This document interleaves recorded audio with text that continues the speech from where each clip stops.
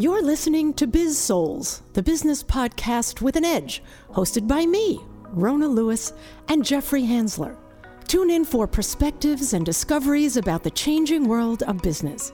It's time to connect to the heart, soul, and humor of how business gets done.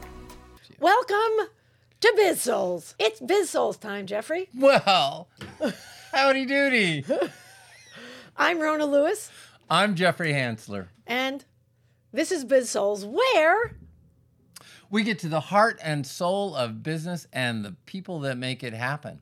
We are getting smoother and smoother every time we do this, aren't we? Yes, and yeah, hopefully. We can only hope. That's right. Today's topic is about changing behaviors that are not working for us and kind of like what we just did. not letting your brain fool you into thinking you're doing the right things. Yeah. So what are we talking about with our topic? We're talking about changing behavior. So that means we're talking little bit about emotional intelligence. Yeah. And well, actually, Jeffrey, we're talking a lot about emotional intelligence. Well, I'm going to come up short in that discussion. So we've got a couple of points. The first point is, what if you're trapped in your current behaviors? That's not good, especially since the world is changing. Well, and, I don't always think, changing behavior is fine if it's not working for you. However, if something isn't working for somebody else who I'm really annoyed with, I don't care to change it. Well, the rest of us, thank you, Rona. And I noticed that is it bugging you threw in the little but language with the however. Okay. Yeah.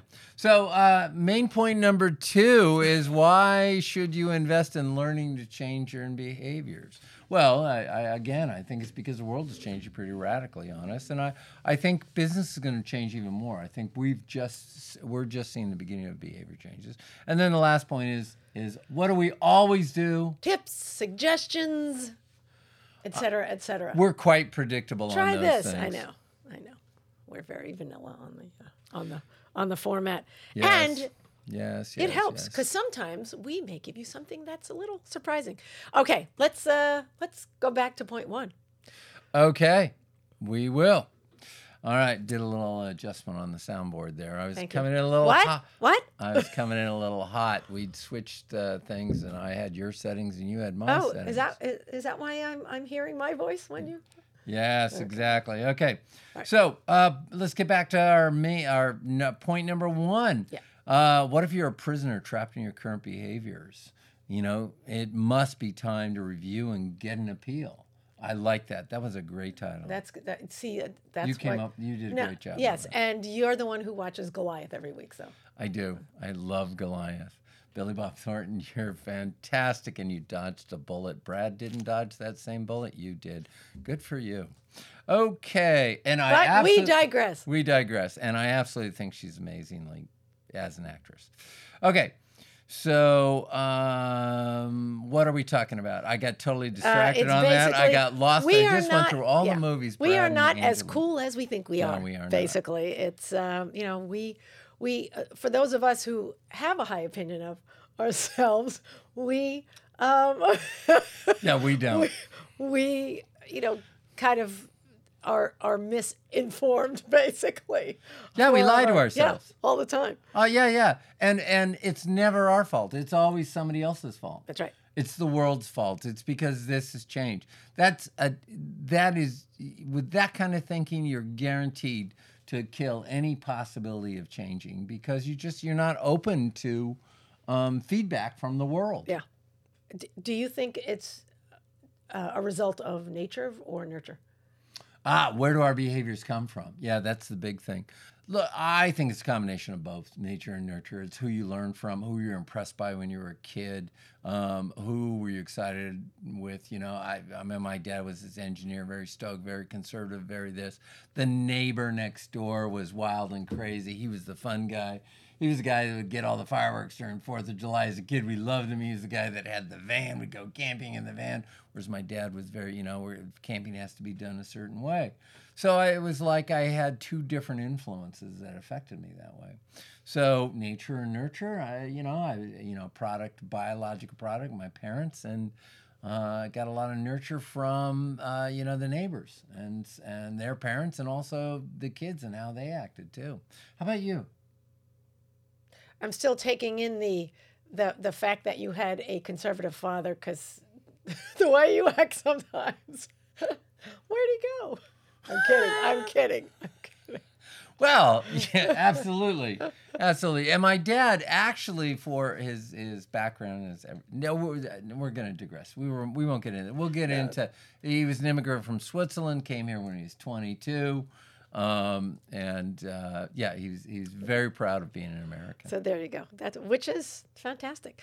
I actually thought of Dr. Stuart Brown, who is a favorite of mine because he's like the godfather of play. He started the National Institute of Play, and if you've heard me speak before, I have mentioned him because he is a staple in my learning and experience, et cetera, et cetera. And how he got started in the play research arena is that he researched psychopaths and sociopaths. And the one commonality that they had was the fact that they weren't allowed to play as kids. And that affects how your brain develops, and it affects your emotional intelligence. So all of these type people have low emotional intelligence, and they're usually narcissistic and fearful, so that if anybody says anything bad or something that they just take the weirdest thing as a slight against them and their very core of being, which is why they go shooting up schools and things like that. So, well, a lot of sociopaths, psychopaths, from things I've read, they're very intelligent. Yeah, intelligence has nothing to do with emotional intelligence, and right, which is self-awareness. Self-awareness, yeah. Self-management. Mm-hmm. So they don't self-manage. Maybe they are self-aware. And then they just don't self-manage, and they because they're narcissists, they manage other people. They're aware of other people and how to manipulate them, so they do it. So, what does that have to do with the rest of us who are just trying to change normal behaviors? I mean, are we off track talking about emotional intelligence? How does this apply to changing behaviors? Well, because you really have to. You have to understand how you think and what your triggers are. Just kind of go in, there's it's not just about being book smart. It's about street smarts. It's fluid intelligence and crystal intelligence. Those are the official names of it. And you can be high or low in both, and also have high and low emotional intelligence. So what's fluid intelligence? Fluid intelligence is basically common sense. It's kind of just dealing with complex information, having conversations, trying to figure out puzzles and 2D versus 3D, and then just dealing with it. Whereas crystallize is facts, skills, learning, knowledge, that sort of thing. So photographic memory, that'd be crystal intelligence. Yeah, because you can remember everything. And then fluid intelligence would be somebody who's got a lot of street smarts. Right. Okay. Yeah, common sense. Okay, and so none of those again, do those have anything to do with our ability to change behaviors? And I don't think we know. I don't know if studies have been done on that. I don't know. I personally think that the more common sense you have, the more the quicker you will see the benefits of a changed behavior. So the only way I can relate to this is through a failure story on my part. I have a tendency to get impatient, and that's a surprise, I'm sure, to everybody. Yeah. And sometimes, especially when I own my own company, when people would take a long time getting to their point, I'd finish their sentence for them, and I was very, very good at it. Mm-hmm. And I'm sure they appreciated the effectiveness of that in meetings, right? Oh, That's sure, the way because it cut the meeting time in half. Yeah, it was many years later. I was on a board, and these guys were doing it. And finally, one guy said, "If you finish my sentence one more time, I'm going to go out and get a gun." Real good group I was working with. Class act he is. Yeah, exactly. Except it did make the point that, hey, maybe this is something I have to deal with. So it was kind of like breaking through that. And I think maybe when you're talking about sociopaths and psychopaths, they don't care. Yeah. They don't care to be broken into. Although I still think they have that shell around them that protects them. And I had this shell. I couldn't look at the impact on change. You're laughing. What are you laughing about? Because it's, I'm sorry, it's narcissistic behavior. Really? Thinking that, yes, dear. If enough people tell you that something is wrong or roll their eyes, if it's, and you're not concerned with hurting people emotionally, of course, not like whacking them, hurting people or upsetting people or annoying people, because your thinking is just about you. So wait a second though. So that's a very narcissistic behavior. You don't know your audience. You're not paying attention to your audience. Okay. So now this is where it gets a little dicey, and I love this conversation. It gets dicey because at work, managers and leaders, a lot of them think that, hey, people are going to get annoyed when they say, hey, focus on work. You need to get working on this. Hey, this is a higher priority than that. What are you doing standing around talking about this stuff? Let's get some stuff done. So at work, it almost... Is that an environment that if you have narcissistic behavior, it just supports that? No, because the reason that you are having this behavior at work is because of the company. The reason that you're having this behavior outside of work is because of yourself. Well, okay, so the world is changing. That's the whole thing we're talking about, is the world needs to change behaviors, that a narcissistic behavior in work isn't going to work anymore because people have so many options, and they've learned that they can't really trust organizations because organizations are basically looking out for themselves and sacrificing people maybe. That I think that's a valid point. So why is it? Why should we learn to change our behavior? That's our point too. Well, and I think it's because, first of all, the world is changing. You're not going to stop that. Is it? Really? Yeah, we've got COVID. We also have different ideals. We have new generations coming up with new expectations. So you really have to adapt to it. And we've seen adaptation in how companies and organizations are run. Yeah. I mean, in the old days, there was a big separation between the executive team and the workers. I mean, the executives got everything, and the workers were basically lucky. They had a washroom. They had the executive washroom. Oh, exactly. And then they had secretaries and administrative assistants and all of that. Different dining rooms. That's going away. And now more and more people have access to information. And so we have an intelligent workforce coming. And so you can take advantage of that. So there's all kinds of reasons to change behaviors. The first thing, though, is you've got to, in my mind, you've got to be aware of you've got to let this behavior, you've got to become aware of the behaviors that need to be changed. You have to go within. Go within. So basically, maybe we should have titled this "Getting Past Narcissistic Behavior." Is that what you're saying? Yeah. Yeah. The higher your emotional intelligence, the less narcissistic you are. I can't say that with certainty because I am not a scientist, and I may be totally wrong. And I'm saying it anyway. This is just from my level of common sense, and that could be debated whether I have any or not.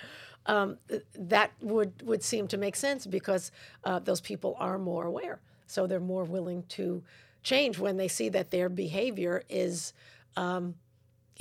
inappropriate or whatever the case may be. So one of the things, and this describes human beings in general. This isn't just people. We have this illusion of familiarity about ourselves. And the best analogy I heard was, it's like, okay, you've driven a car for 10 years and you're familiar with this car. It doesn't matter your familiarity with the car. You still can't predict when it's going to break down. Right. Yeah. And the same with us. And the breakdown is a breakdown in not being able to identify the bad behaviors that are interfering with getting stuff done at work, or behaviors that we've carried over from the past that are no longer effective, no longer appreciated, or no longer even tolerated. Yeah. So well, and that's and if you have yes men around you or women, then it probably would take even longer because they give you permission for that bad behavior. Yeah, we did a little research, and we found out that people are pretty accurate at reflecting behaviors that they both have a high emotional component and that they can see. So, for example, if you ask somebody to describe how do you think you're going to do public speaking, if they were nervous before and they got high anxiety, they'll be able to describe that accurately to you. The problem comes in when with desirable traits. So with desirable traits, we have a very poor self-awareness. So, for example, most people like to think of themselves as generous. Right. And so they rate their generosity way off the scale of what they actually do. And the same goes for intelligence. Yeah. That's a desirable trait, is intelligence. I have people rate themselves much higher on the intelligence. I have a desirable trait. Well, what's yours? I want to be 5'10". That's a desirable trait. No? Actually, no. There are ways to accomplish that. A little bone graft, a little, sawing of the bones. Can I have someone else's legs? Yeah, there's something like that. That are 5 inches longer than mine. Okay, sorry. And then one of the other things is our desirable trait is we want to be non-biased, and so people are like, I am not biased. So they have a bias on. It's a their horrible awareness circle. Of bias. Yeah. It's just a catch-22. Yeah. And they're biased about their bias. Yeah, and then our brains, we know our brains can blind us to things that we're not looking for or focused on, and they can also blind us to things that we don't want to experience. That's why we can't see the color blue if we're not looking for it.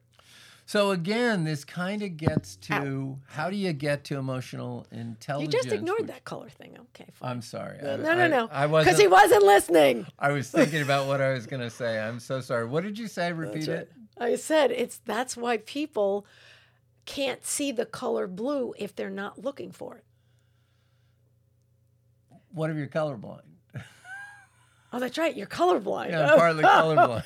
You're screwed, baby. It's not really bad. It was bad enough to keep me out of the academy. Anyway. At least that's what they told him. Yes, okay. Exactly. So we've talked about EI, and we've talked about some of the issues of it. Why don't we, I want to hit some facts. Oh, you love your facts. I do love facts. Throw them in there, baby. So one of the things about emotional intelligence that we really need to focus on for the new world is empathy. Yes. And that's one of the behaviors we need to change. Correct. We need to have more empathy for what's going on. And more empathy means instead of having the people mold to the organizations, which organizations don't mold, their manager and leadership needs to mold and develop more empathy for what's going on and open themselves up. For example, again, not to reiterate this for the millionth time, Sorry about that. It was a glass in the way. I told him to move the glass, and he didn't. So there you go. So, why listen? Empathy. High emotional intelligence. Okay. I've lost my train of thought. Where are we? Empathy. The study. Oh, empathy. Korn Ferry. Exactly. And I keep hitting this point. Before COVID, if you asked to work at home, it was like, no, we can't have that. It's not the company policy. We don't allow it. Now, all of a sudden, it's acceptable. And there have been a lot of benefits of it. There are some drawbacks to it, too. The horse is dead. Okay, no, I'm going to ride that horse forever. We're going to, because some of the companies are trying to go back. They're trying to get rid of work at home. Anyway, so Korn Ferry study found they did a survey of 55,000 professionals across 90 countries, and they found women score higher than men on all 11 of 12 emotional intelligence competencies, except for emotional self-control, where there's no gender difference. And I find that fascinating because, the white men who rule the world say that women aren't as good in the workplace because they're too emotional. And this study says you lie. We're basically the same when it comes to emotional self-control, and we are better at basically everything else. Yeah, bring out that bad about just group us all together. I was never part of the Old Boy Network. I was never invited. They Because didn't you don't like to admit you're over 40. That's why. Way over 40. Anyway, go ahead. Anyway, going on with the survey. Yes. Corn Ferry results, women were 86 more likely than men to be seen as consistently demonstrating emotional self-awareness as a competency, and women were 45% more likely than men to be seen as demonstrating empathy consistently. We are more empathetic. We are the nurturers. That's the way we were brought up, and I think part of it may be in our DNA. Going back to the hunter-gatherer time that we, took care of hearth and home, and our cavemen, chased saber-toothed tigers, whatever. So I think we're naturally empathetic, which makes us better salespeople, and I believe better leaders because we take other people into consideration. So maybe it was getting back to Dr. Stuart Brown and play. Maybe it's the way you guys play. I mean, you play and have conversations. We and share, stuff. yeah. We just played. We would go and have battles, and we would have war games, and we'd have, it was all challenge and rah, rah, and who, Challenge and what? Well, you just a lot of testosterone games, if you will. Or, Yeah, it's a new game. It's coming out from Milton Bradley tomorrow. All right. So Dr. Richard Boyatzis, and Doctor, if I pronounce your name wrong, I'm so sorry.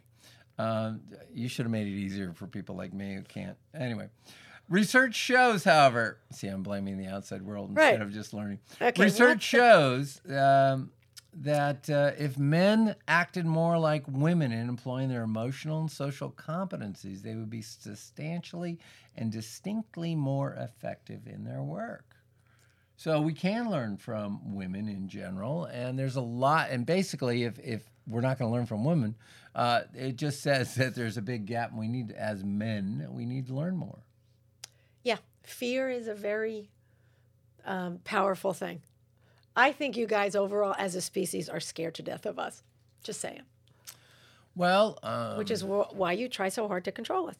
I can't disagree with that over that because, like keeping women from voting and stuff like that, that's definitely, they're trying to keep them in there, keep control of them. So maybe that is, I don't know. I'm not going to quit working because of it, though. No, I didn't say you should. And to have, the amount of respect and pay we deserve. Yeah. Okay. Those are things that have to change. So, yeah. So getting on to what we need to change, we do need to increase our self-awareness, our self-management, our critical thinking skills. Big time. Critical thinking skills instead of just accepting myths. And critical thinking skills turned inward is what I think is where the discovery comes, where you can see things. And I believe that my work on critical thinking skills is where I finally realized and said, these are things that are interfering with what I want to accomplish. You mean interrupting people? Yeah, like interrupting people. I still do it, by the way, every once in a while. It's just that I'm more aware of it, and I do apologize, and I try not to. He's very good at that, yeah. I do get excited about topics sometimes and just have to talk. And I appreciate, who doesn't like a good conversation? Exactly. That's why we're doing this. Okay. So, based on that, here are recommendations, solutions when it all comes together. Do you want to go first, or should I start? Well, something I do to keep just my, more. I call it more fluid thinking, and just enable me to digest things well, so that I am more open to change. Is journaling. I journal. If I don't journal 7 days a week, it's 5 or 6. And it's just I take a couple of minutes after breakfast and write down what's pissing me off, and write down who and what I appreciate, and I try to, keep. And trust me, Jeffrey knows this. I talk about having a positive attitude and all this kind of stuff, but and I don't do toxic positivity. I'm always in a good mood. When I get cranky and I'm pissed off about something, I let those feelings out, and I am resilient enough to get over it and move on eventually. Usually sooner rather than later. And the self-journaling really helps with that. Yeah, I think journaling is very good. I know during times of stress, different times I would journal. It's a good relief. I'm out of practice of it lately. I should probably get back to it. Yeah, because I think it helps dig through some of our unconscious bias, because when you see, I am so mad she had this reaction because I chose to do this, this, and this. And then once you see it, it's like, oh, I understand a little bit more. It just, whether you choose to change an action or not, seeing it with another sense helps it sink in better. Yeah. One of the things that I've heard about, and I don't know where it came from, whether it was just passing or it was actually recommended. I can't remember. This is one of those things that if you wrote an article on this a long time ago and I read it and that's where the idea comes, kudos to you. Group journaling for a manager or a leader. And what group journaling is you sit down with a group you work with, your core group, and you kind of discuss what's went on. It's like a debrief, only you kind of write down what it went and you're including your emotions and stuff like that. And then that kind of sets the stage for a healthy dialogue and discussion. And unfortunately, the reason it's not done more often is people are constantly fighting time, especially now with COVID. We've got organizations trying to get by with fewer staff. They're not making time for these things. And it's a huge short-sighted decision, I believe. I happen to agree. You have to give people time to discuss things, and this is a great way to do it. People can really crystallize their thoughts. Yeah. And even if they don't do group journaling, as you said, journaling is important. Journaling will help leaders communicate their vision more effectively. It'll help improve their persuasive and inspirational speaking points. It'll help them with appropriate responses to stressful situations that may be ongoing, and it does make you more aware of your emotions. It's kind of like if you read it, you got to believe it. Right. Especially if you wrote it. Excuse me, Rona. Sure. Okay. Any strategies? I have 4 strategies, 4 of them, and they're key. 4 key strategies for enhancing. I lost my place. Thank you, because obviously I'm reading this. 4 key strategies for enhancing self-awareness and emotional intelligence. Because as we've been talking about for the past half an hour, they are pretty much the same thing. 1, take positive action. Do something. Be proactive. Don't just complain or kvetch, as my people say. And have a positive view of yourself. Know that you are capable and competent. It's if you're going to do something, trust yourself. Number 2, understand yourself. They always say you can't fall in love or have a great relationship with anyone else unless you have a great relationship with yourself, and that starts out with being truthful with yourself. Get to know yourself and what your triggers are, things like that. Because if you can learn to see yourself as caring and compassionate, etc., it increases your motivation to want to stay like that. So you can work on your self-esteem by different forms of self-care, whether it's taking a yoga class, meditation, therapy, whatever it is.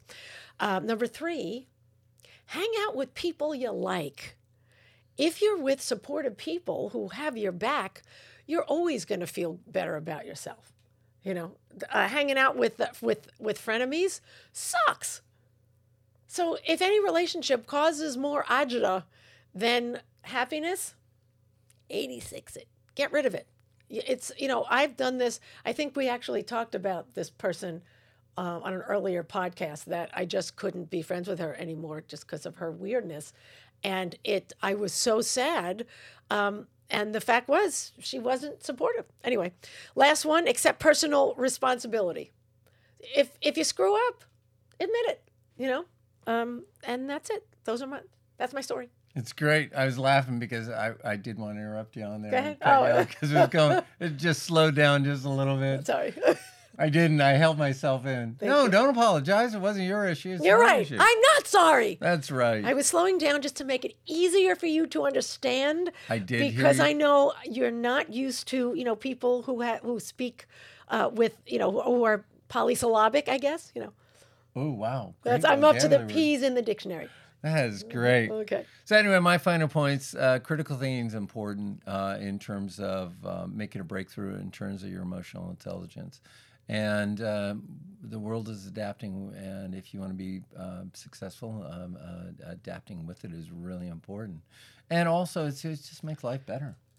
Well, like they say, the only constant is change. And sometimes you have to force yourself to be a little bit more fluid. And that's why they say you just got to go with the flow. Very, very good. All and right. we've gone with the flow on this one, this episode I think of we're Biz done. Souls. Yeah.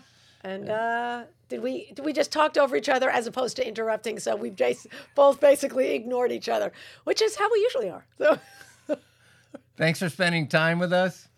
you know what? If you ever want to talk to us off this podcast, just look at the contact info, ask us questions. What do? We do keynotes, programs, all that fun stuff. And you get to have us like this. Yay. Live and in person. Yippee skippy. Or virtual, whichever you want. That's right. All right. We are out. Thanks for playing with us today. Thanks. See you next time. You've been listening to the Biz Souls podcast with your hosts, Rona Lewis and Jeffrey Hansler. Did you have fun? Subscribe, rate, and leave a review.